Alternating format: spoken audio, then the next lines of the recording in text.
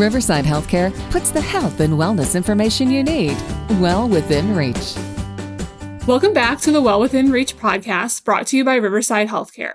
I'm your host, Gabby Cinnamon, and today I'm joined by Katie Van Hovelen, a family nurse practitioner at the Riverside Healthcare Watseka campus, to talk about skin cancer awareness and prevention. Thank you so much for joining me today, Katie. Hi, Gabby. Thanks for having me. So before we kind of get into our topic of skin cancer and skin cancer prevention, can you kind of tell me a little bit about your background and what you do here? Yes, I have been a nurse since 2013 and a nurse practitioner since 2019. I work at the Riverside campus in Watseka as a primary care nurse practitioner, and I see patients of all ages.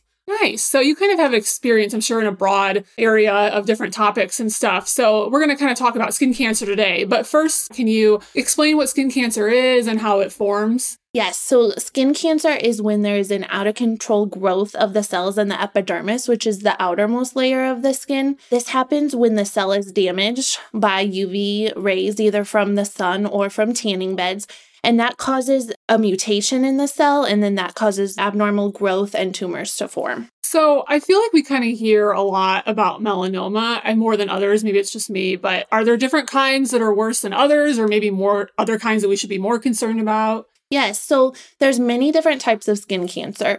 The most common one is called basal cell carcinoma. You may hear it referred to as BCC, and that's the most common form of skin cancer. Most of the time it's treatable, especially when it's caught early. And that happens usually on sun-exposed areas of your skin, and it can look like all different lesions. That's why it's important. Anything you're concerned about, it's important to tell your provider about it. The most deadly and serious form of skin cancer is melanoma, like you mentioned, and that's why it's important to catch it early. A lot of times, melanoma will be where it forms on top of another mole or even within a mole. So kind of you got into how it forms and such, but can you kind of go more into the risk factors? I know you mentioned sunburns, and I think we kind of even now hear, sunburns that maybe you had as a child can impact you even later in life. Can you kind of get more into that about what some of the risk factors are that we should be aware of? Yes. So there are certain risk factors for certain people. They include lighter skin color, skin that burns or freckles easily, green or blue eyes, blonde or red hair. If you already have a large number of moles or a family or personal history of skin cancer already, or even as you get older, your chances of skin cancer do increase. But like you said, having a sunburn at an early, young age, that does increase your skin cancer risk overall. And regardless if you have these other risk factors that I just went through, truly the primary risk factor is just exposure to those UV rays, whether if they're from the sun or from tanning beds. So would you say too, kind of, where we live in the Midwest, we're still at risk, even though, we're not close to the equator, you would say we're still pretty at risk in the summer? Yes, absolutely. And even summer, winter, even on cloudy days, the sun rays we're still exposing our sun to them, and we still have to protect ourselves. So some of those risk factors are a little bit out of our control. As you age, you're naturally going to have been in the sun longer, even if you just are stepping outside for a quick walk or whatever. But as far as, what are some steps that we can take for those risk factors that are in our control, like, extreme sun exposure and that sort of thing?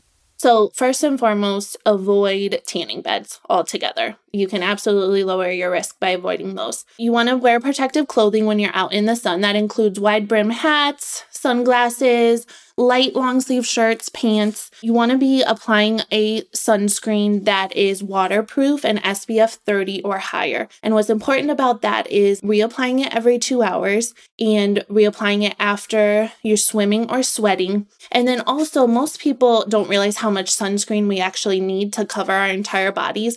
It's about 1 ounce or a shot glass full of sunscreen, and you want to cover all of your body, even the parts that are covered by clothing. And then you want to also do extra caution if you're around water, snow, sand. That can make your exposure to the rays even higher, and you want to be even more careful. So are there certain times of day you would say, be extra careful? When is the sun most direct? Or when do you think people might not realize, like, oh my gosh, like the sun is really hot right now, or the UV rays are really high right now, I should probably get out? Is there a time that you think people should avoid? Absolutely. You want to be seeking shade between 10 a.m. and 2 p.m. That's when the sun's rays are the strongest. And if you're out in the sun, it's going to be the greatest amount of exposure. So earlier you had mentioned going to your provider if you start to notice changes in your skin. Should you also be checking your skin yourself kind of before you go that, or what should that process look like for you? Yes, I always recommend examining your skin from head to toe at least once a month. And what you're doing is you're looking for anything new, changing, or unusual. And you want to make sure that you are covering from the top of your head down to your tippy toe. Make sure you're looking at your scalp, moving your hair around, looking for any new lesions, and then also remember between your toes, between your fingers, even your fingernails, and just be looking for anything new, changing, or unusual. Are there certain shapes of moles or maybe a growth on the skin that people should be aware of? I think we kind of hear that too, like something might be nothing. I mean, you should always take changes in your skin seriously, but is there anything we should really look out for as far as the shape of a mole or growth? Yes, so there's an easy way to remember. It's called the ABCs of moles, and A stands for asymmetry. So that means that one side of the mole doesn't look like the other. B is for the border, like you mentioned. So irregular, scalloped, poorly defined borders are something you should definitely report.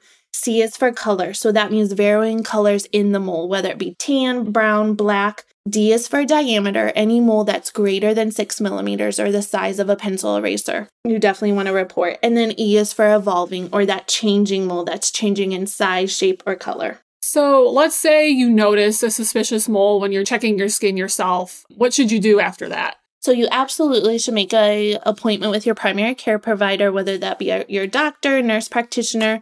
You want to show them the mole. We will take a look at it, decide if it's appropriate for us to biopsy ourselves. And that means we would shave it off, send it away for biopsy, or perhaps we would send you to dermatology or even a plastic surgeon to have it removed, and then they would biopsy it from there. So let's say, you go to your primary care provider and they do think that it's something to get checked out. And through one of those methods you mentioned, you get a biopsy. So what kind of happens after that? I guess if it comes back negative or if it comes back positive, like what would the course look like? So if it comes back negative, that means it was not cancerous. I just want you to continue with your monthly skin checks and reporting anything new or unusual. If it comes back positive, it depends what type of skin cancer it is. If it's, something like BCC, then we can monitor it. Perhaps further treatment isn't needed, but even an oncology referral might be appropriate for things such as melanoma. So is there anything else we should know about skin cancer? It kind of sounds like, at least what I've picked up on, is it's important to just be aware of your skin and checking it yourself. Is there anything else we should know as we're entering the summer months? Yes, just remember those skin checks are important, reporting anything that you are finding unusual. And then I just always want to encourage all of my patients to stay away from the UV tanning beds. Thank you so much for joining me today. It was really useful information, and especially something we should all think about as summer is getting closer and we are going outside and enjoying our favorite activities, but we can still do that while we're protecting our skin. Yes, go out, enjoy the sun, enjoy being outside, but just protect yourself. And thank you so much for having me, Gabby. And thank you everyone for tuning in to the Well Within Reach podcast brought to you by Riverside Healthcare. To learn more, please visit riversidehealthcare.org.